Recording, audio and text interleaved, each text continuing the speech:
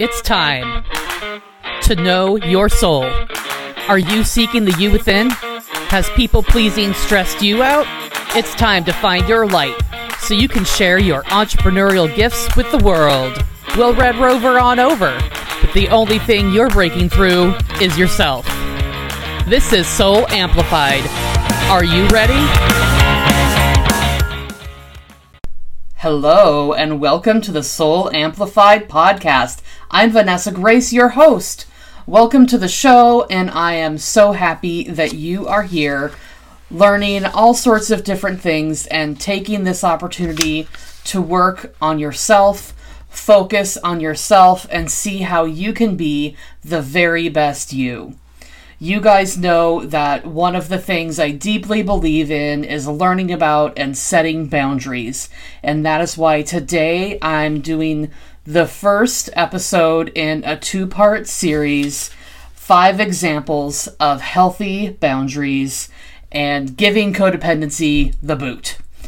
So let's just get right into what these different boundaries are. And today we're going to go over 5 of them.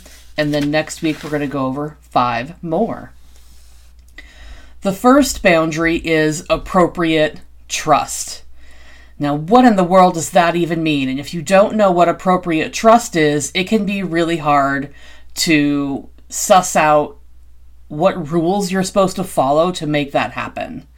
So appropriate trust would include seeing that someone's words and actions match.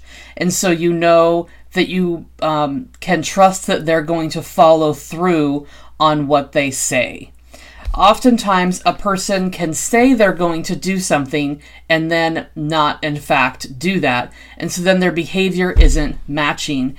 And then that's an indicator that no matter how badly you want their words to be true, that you, in fact, cannot trust their word because they didn't prioritize those actions that they said they would do.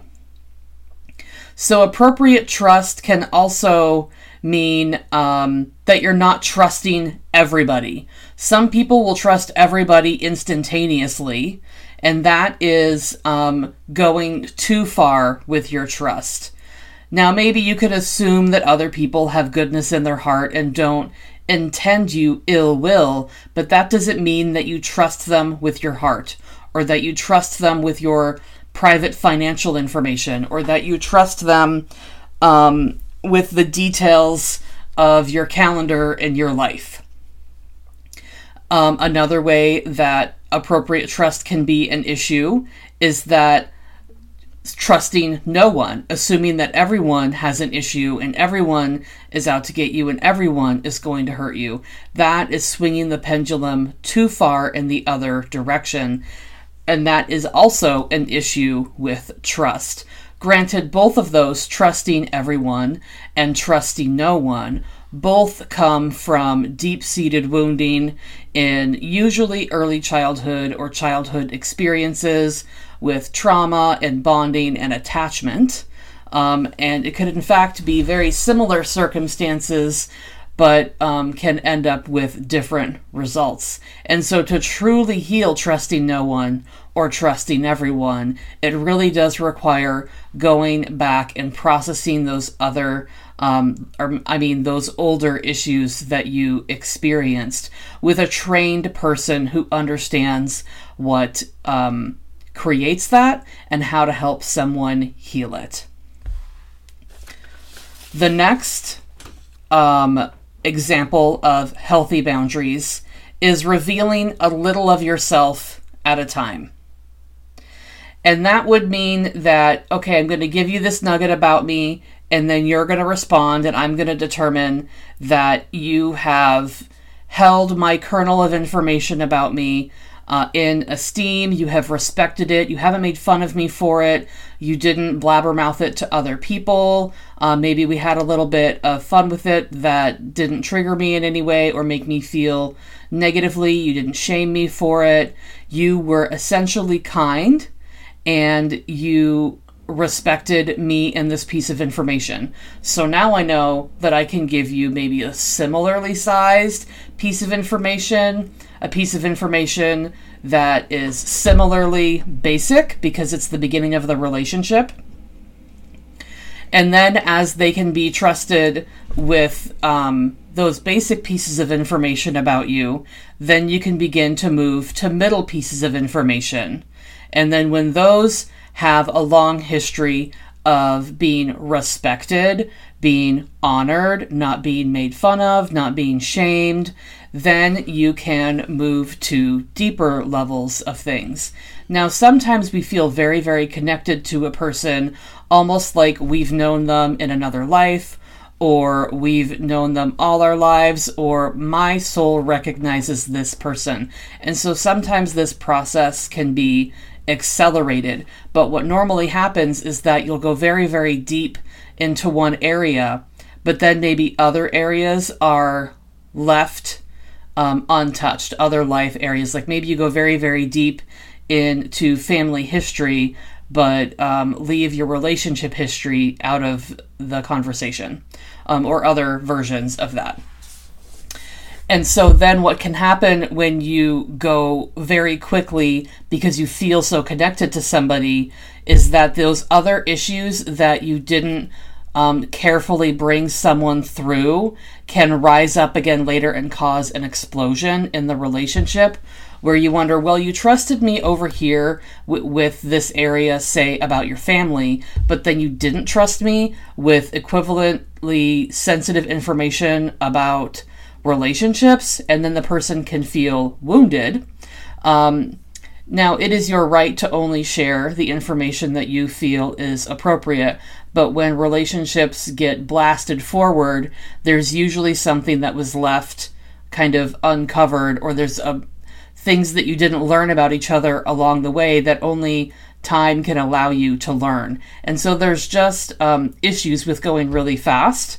Sometimes it works out in friendships and relationships when things move fastly, but because this is a podcast about codependency with how psychology and spirituality can support that, there's more of a likelihood that listeners will have a trauma history or an attachment issue or a bonding issue.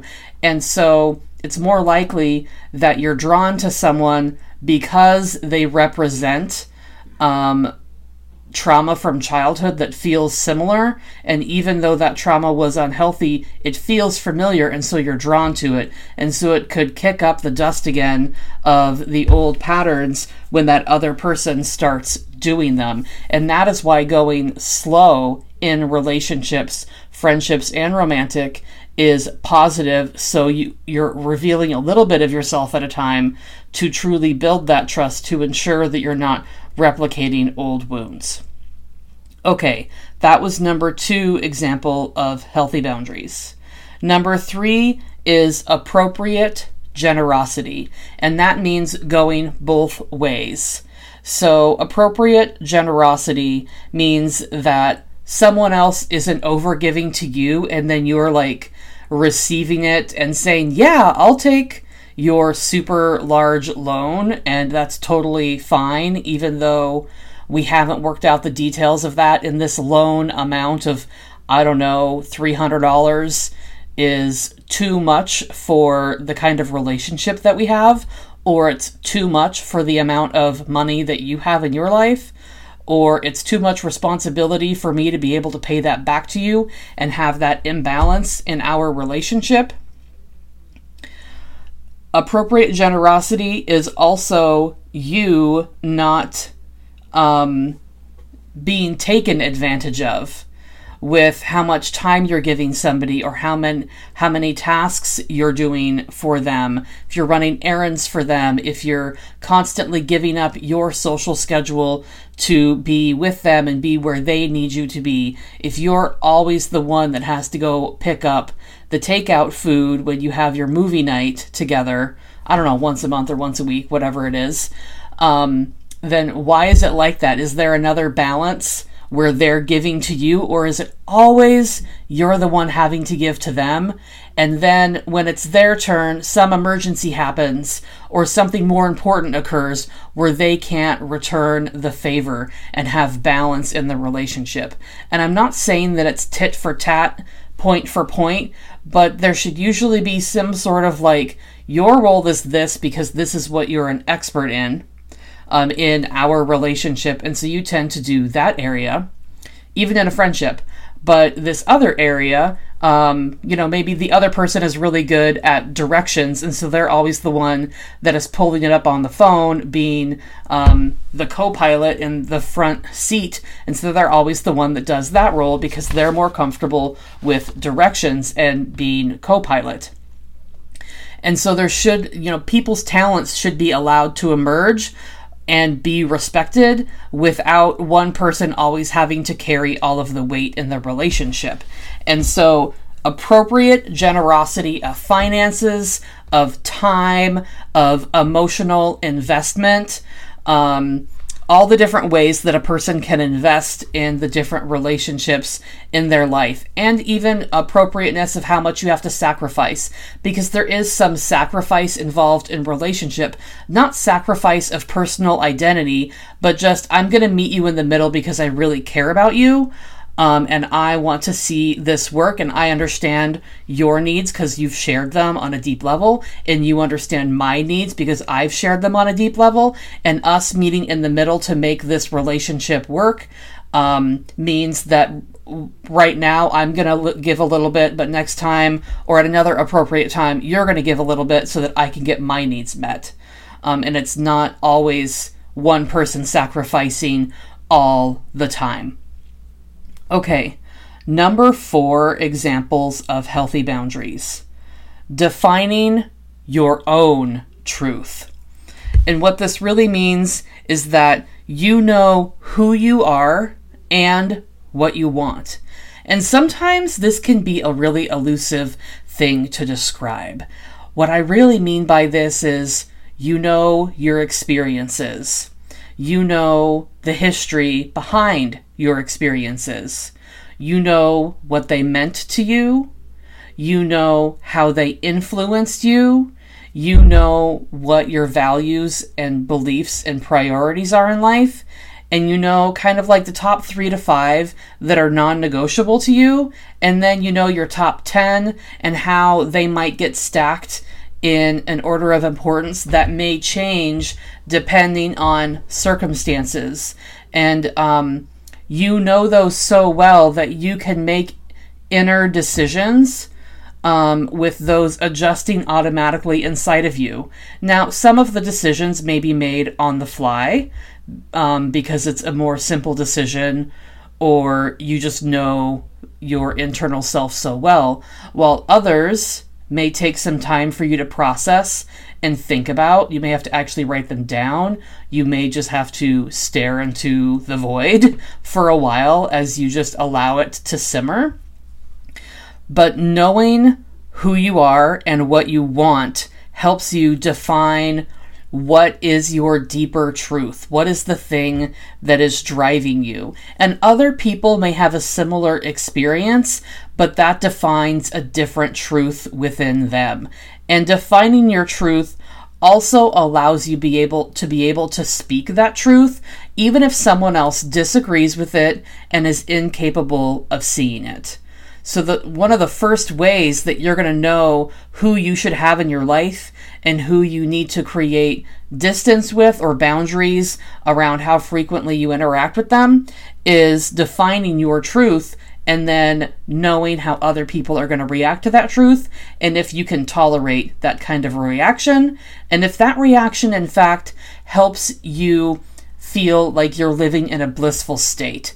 And so you shouldn't have to tolerate everyone around you, kind of like just putting up with it because, oh, that's just how they are, and it's my mom, so I'm just going to deal with it. Or it's my uncle who's lived next door to me my entire life and has really cared about me, so I'm just going to put up with it. You shouldn't have very many people in your life who are regulars that you just kind of tolerate. The people that are in your life should be people that are challenging you to be your best self, that support you in the things that matter to you, that point out to you when you are being an absolute fuck up, shooting your own self in your very own foot because they love you so much they don't want to see you fail, and who celebrate when you have wins whatever that win is for you, because we all have our own definition of a win, right? And so defining your truth is a boundary because it helps you know so many things about what kind of life you want to lead and what kind of people you want to have in that life. I want everyone to have people in their life that are celebrating them and that make them feel good to be with those other people. Okay, a fifth example of a healthy boundary is your loved ones are not mind readers. And what this really means is that when you have a need, you're able to express it to the people around you, the people who love you. I have decided that I need to go to college. I really need to be learning. I've decided that I want to have a career in this area. This is something that I need. Just because you're doing behaviors that are investigative around college, or that you've been reading pamphlets or looking at a lot of knowledge, doesn't mean that they know you want to do that. You could have this long history of looking at things and then not doing them. You have to actually tell people, you know what, this is what I want. And it can be something big like getting additional education, starting education, changing careers, or it could be something more simple that your loved ones are not going to be mind readers about that you have to tell them, such as, it really bugs me when you assume that I'm going to take the trash out every time and never offer to even gather some of it up, or never offer to bring the cart out to the street. So chores are often an excellent example of that. Or, I would like you to sometimes offer to get dinner or make dinner. Or sometimes I would like you to offer to pay. I know that I make more money, but it's not like you're broke. You have money in savings as well. Why am I always the one who's paying for us? Because I'm feeling generous. Why can't you sometimes be generous? It feels like you don't care. And then you can get into the deeper message. And if you have something that you want to say to somebody about what you wish that they were doing, reference my episode on iMessages, which I think was about 3 episodes ago. And you can use that as a framework for how to say what you need when they're not doing something that you need. So this one about your loved ones are not mind readers is twofold. It's what do I want you to do that you're not doing, but it's also what are you not doing that I need you to do. And you are responsible for conveying those messages to your loved ones in both of those ways.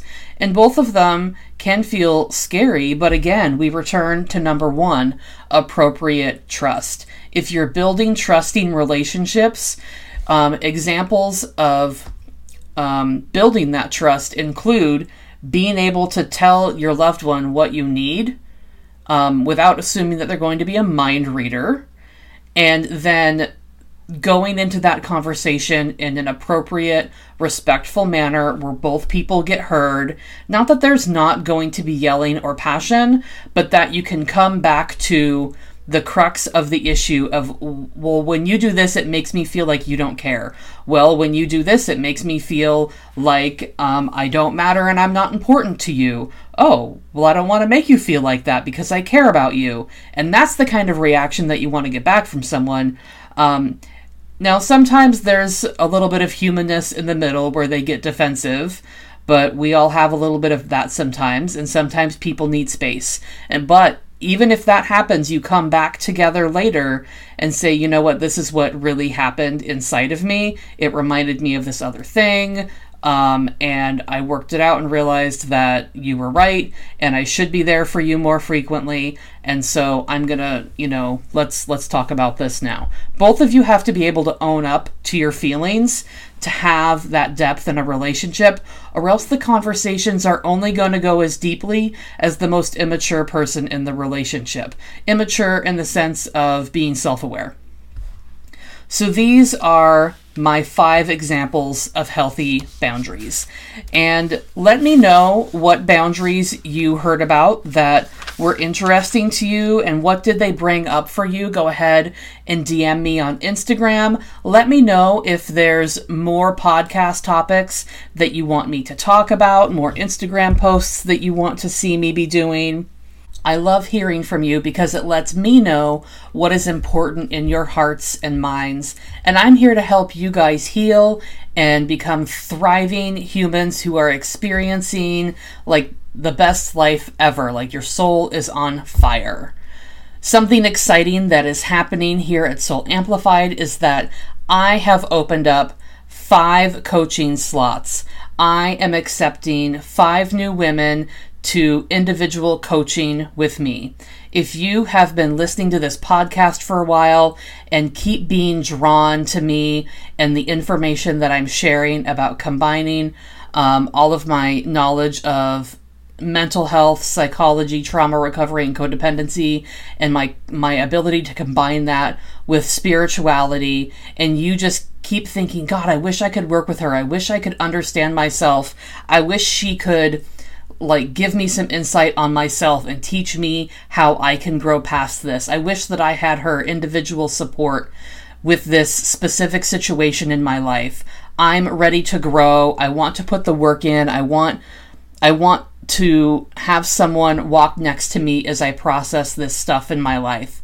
If you have been thinking those exact things or things similar to that, reach out to me and we'll put something on the books to have a conversation about what it's like for you personally, to be working with me. And it could be a really, really exciting time. The great thing is that the first 5 people to sign up with me for that one-on-one coaching are going to get a bonus intuition hour with me. And it's going to be like, we're going to do a little bit of tarot or a little bit of energy work and a little bit of psychology work. And we're going to come together with those 2 things and look at what kind of a broad spectrum map is needed for you to really go through this healing process so that you have the long view. So the one-on-one coaching is going to be the daily action steps, the weekly action steps, the things that you're doing regularly right now, and me standing with you as you process that. But this bonus hour where we work out this map using psychology and intuition is really going to be looking at it over the long span. And it's really, really exciting. I've never offered this specific skill set mixed together in an hour before. And so I'm really excited to see how that works out for people and the growth that can happen because of this combination of skills. So reach out to me and let me know when you're ready to get started and we can have some beautiful conversations. I'm so excited to see your growth. Everybody, go be amazing. Thanks for tuning in, Soul Sister. Do you want to hear from me more? Sign up for my Transforming Your Codependency text messages straight to your phone every Monday, Wednesday, and Friday for inspiration and education. To sign up, text PEACE to 877-338-0875. To spread this message far and wide, screenshot listening to this podcast and share it on social media. Be sure to tag me. I love hearing how you're growing. Get amplified.